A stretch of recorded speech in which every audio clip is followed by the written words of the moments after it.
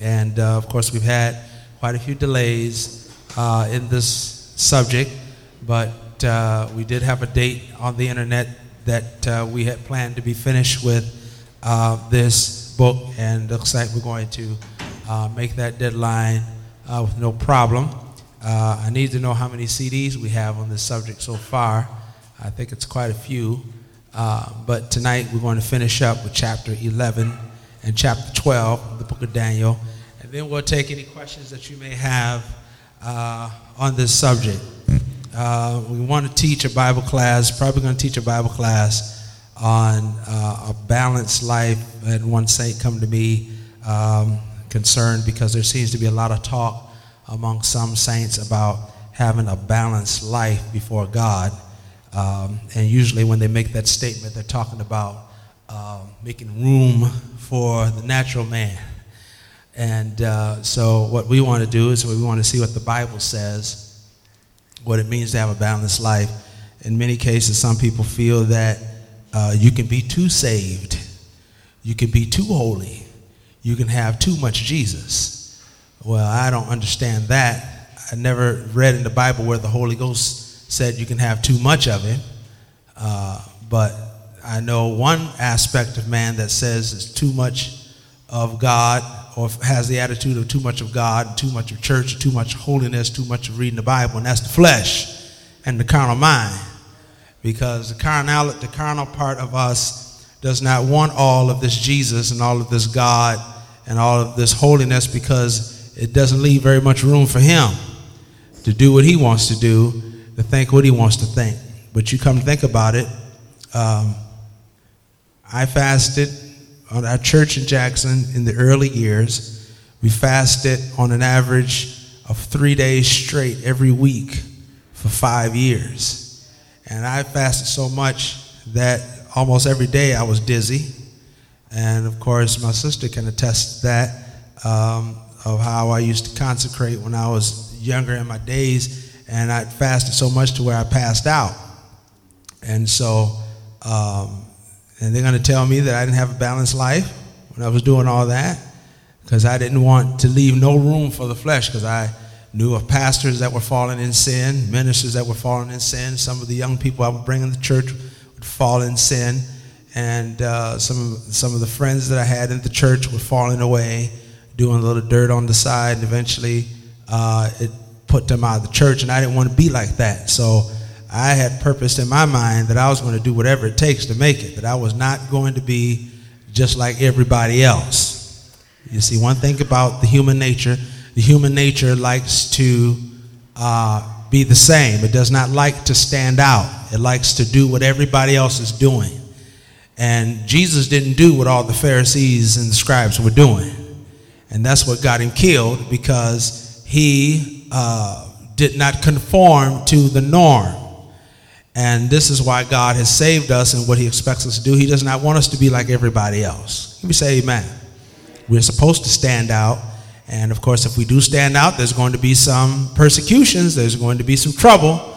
But we should welcome those things, because we should not want to be like everybody else. We should not want to have our pants hanging down, young men, just because somebody else is doing it, because that just means that you are just as stupid as everybody else. People say amen. We don't want young men walking around with earrings in their ear because somebody else does it. You're going to pierce your ear and have an earring in your ear just because somebody else has it. That means that you're just as dumb as they are, and you don't want to be like that. You want to be your own man in Christ. You don't want to be something just because somebody else is doing it. I remember I saw a program on television with Patrick Ewing, and he was on there, and he had an earring in his ear, and he said, "Do you like this earring? Because everybody's doing it. I got to have me one."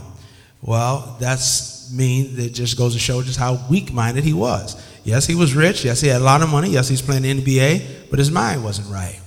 So we should want to be like God, because God is not like everybody else. God is unique within himself.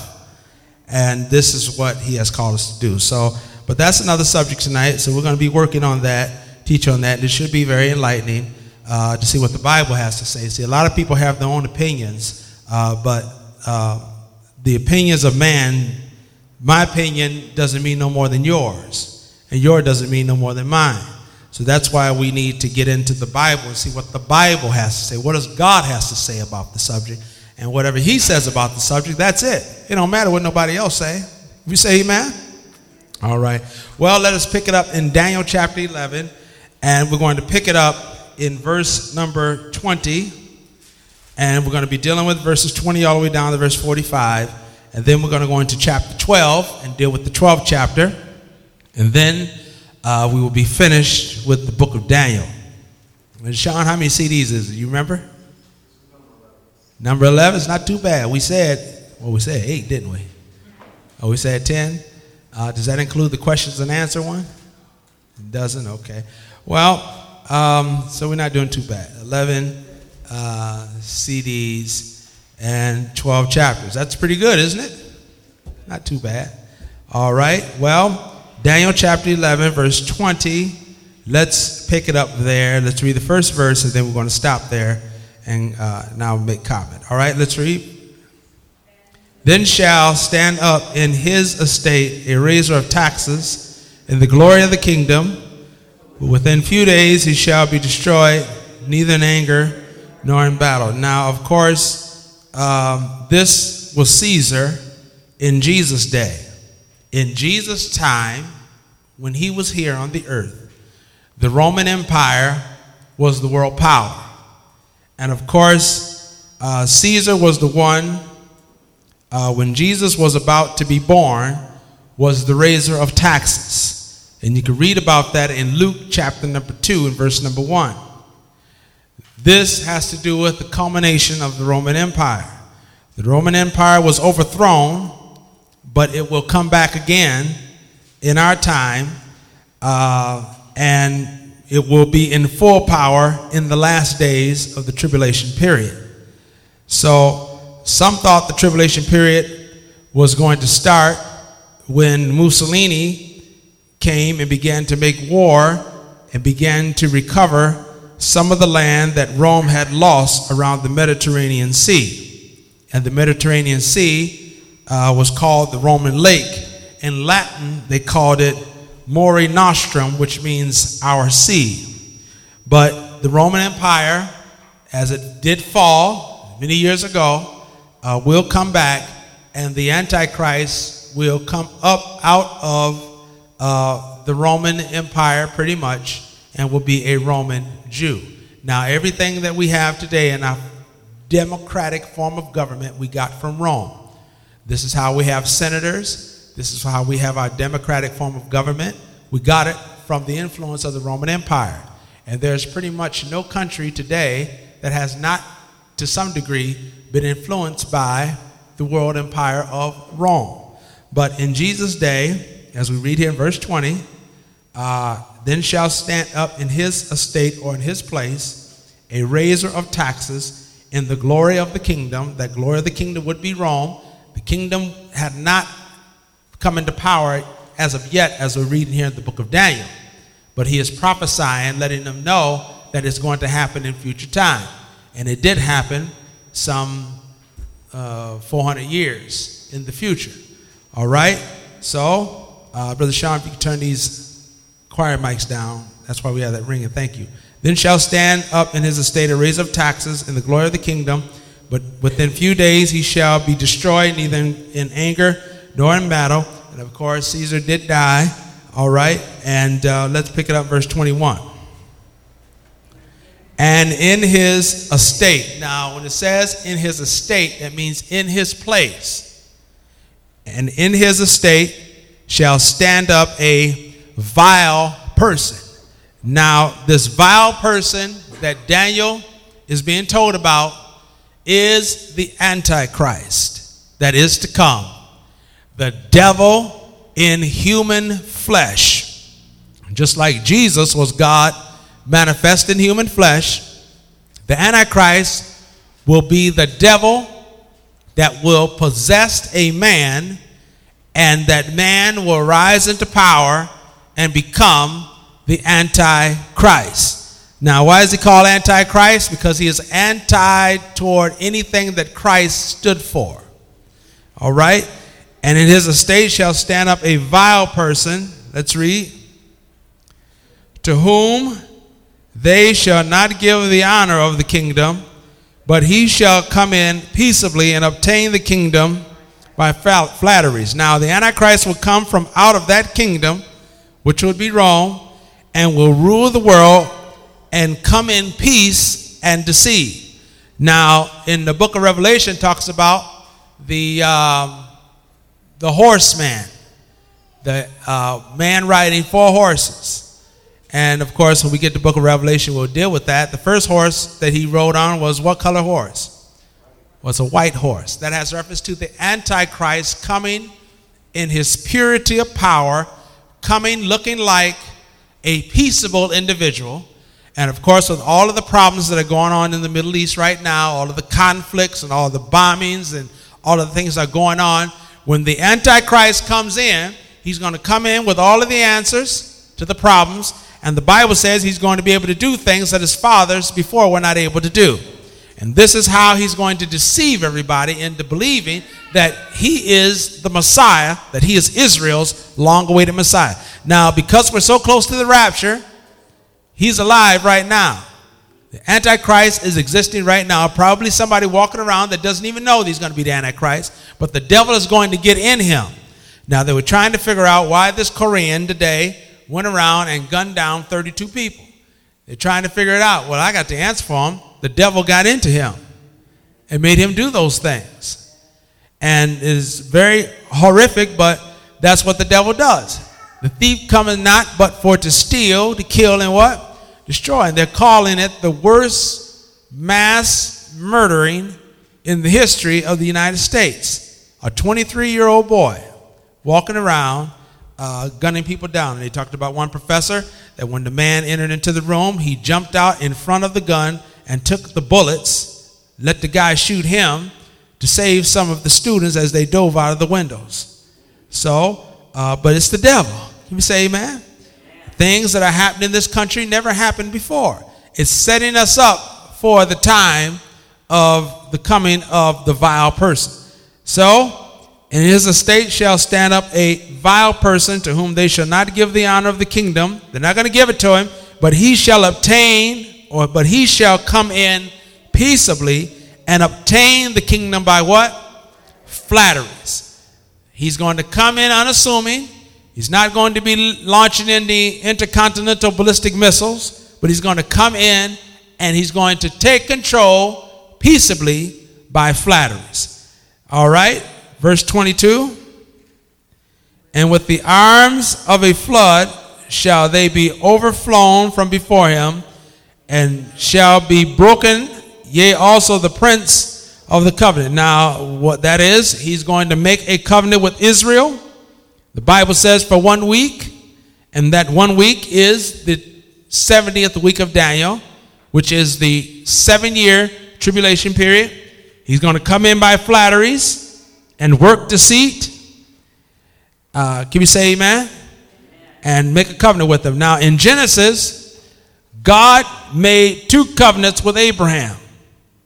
The one covenant was a heavenly covenant, and the other covenant was an earthly covenant.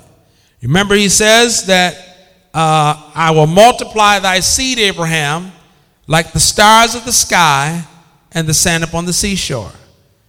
So God was letting Abraham know, that was the 2 covenants to Abraham. He let him know that I'm going to bless you, and your children are going to be in so great number as the number of the stars of the sky, which is known as the heavenly seed or the star seed. Then he says, I want to multiply your other seed that will be in great number as the sand upon the seashore. That is what we call the sand seed or the earthly seed. So understand then that there's to be a heavenly seed and there are to be a earthly seed. Now we that are of the heavenly covenant that are in the church are part of that heavenly seed because we are in his heavenly kingdom. We're in the church. And when the rapture takes place, we're going to where? Y'all know where we're going? Okay, well, if you said we were going over yonder, at least I would know what you're talking about instead of just not saying nothing. We're going to heaven. So we're part of that heavenly seed. Now, Israel The earthly seed was for Israel. They will be the earthly seed. And understand then that it is the Antichrist will use this covenant that God made with Abraham, and they will think that he is their Messiah because he's going to use the fact that God made a covenant with Abraham, and that's the covenant he's going to use to try to deceive the nation of Israel into believing that he is their Messiah. Now, his intent is to destroy Israel. That's why the world to this day, they hate Israel. It's because Israel is God's people. They not only hate Israel, but they hate also the church.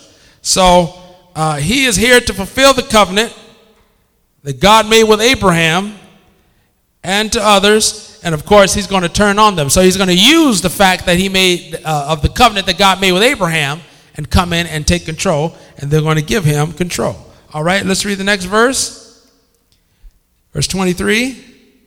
And after the league made with him, or the covenant made with him, he shall work deceitfully, for he shall come up and shall become strong with the small people. Now, the small people has to do with that the Roman Empire is going to come back into power.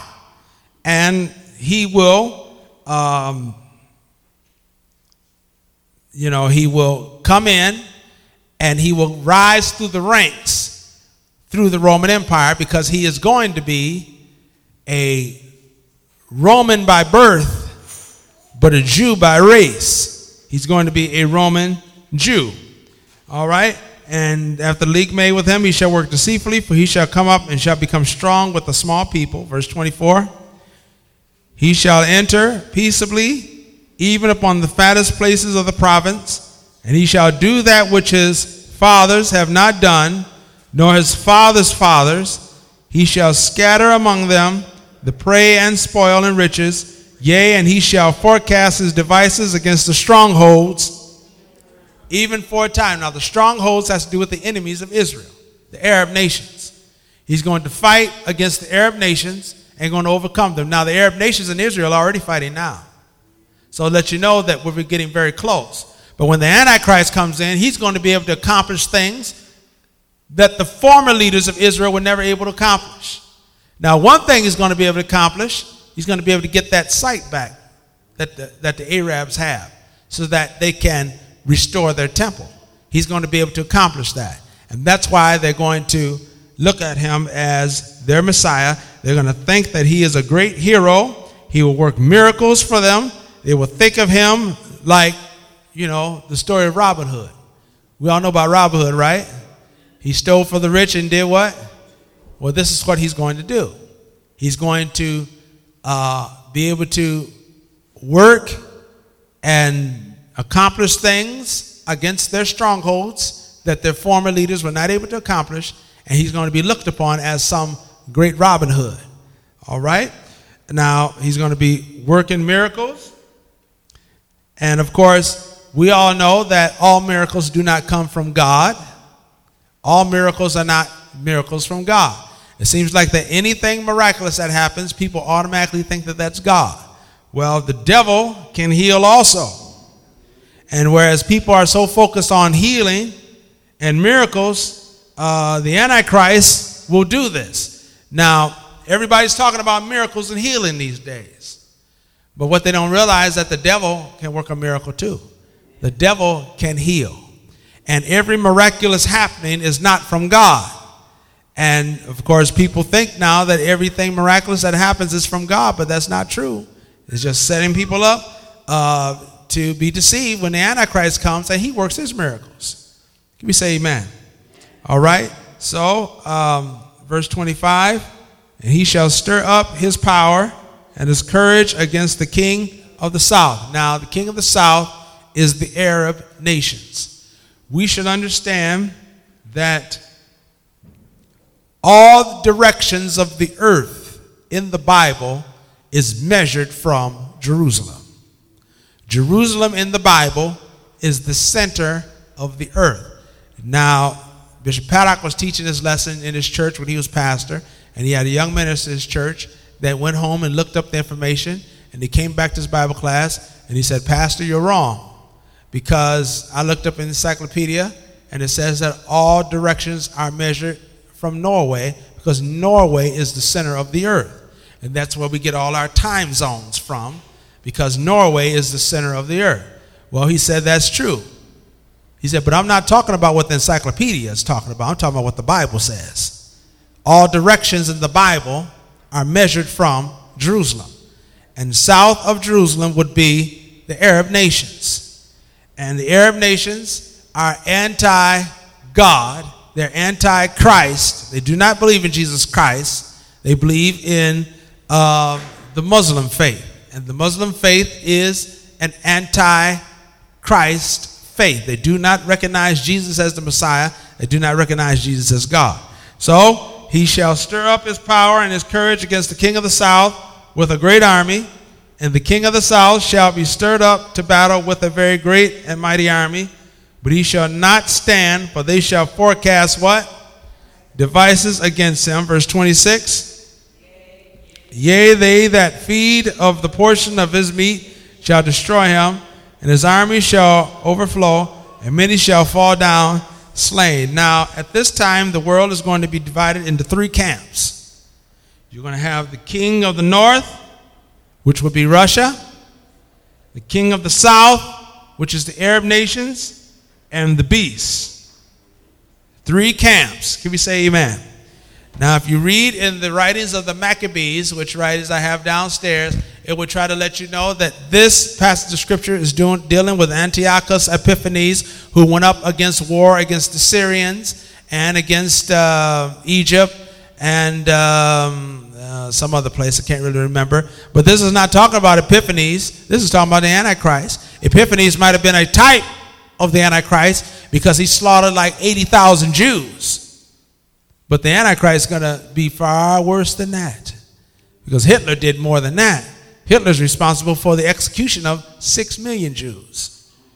And of course, this man that is to come will be far worse than Adolf Hitler, because Hitler was influenced by the devil.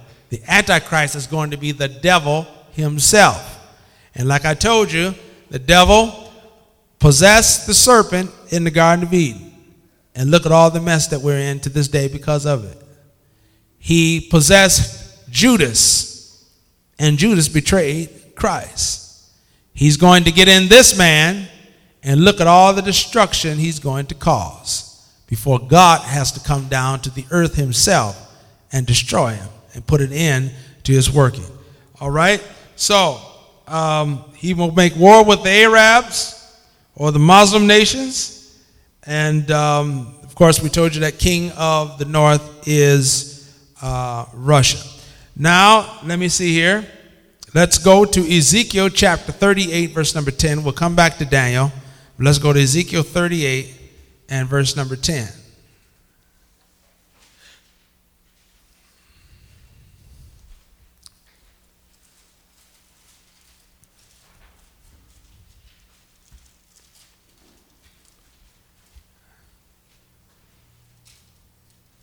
Let me see. I think that's what we want, Ezekiel 38 and 10.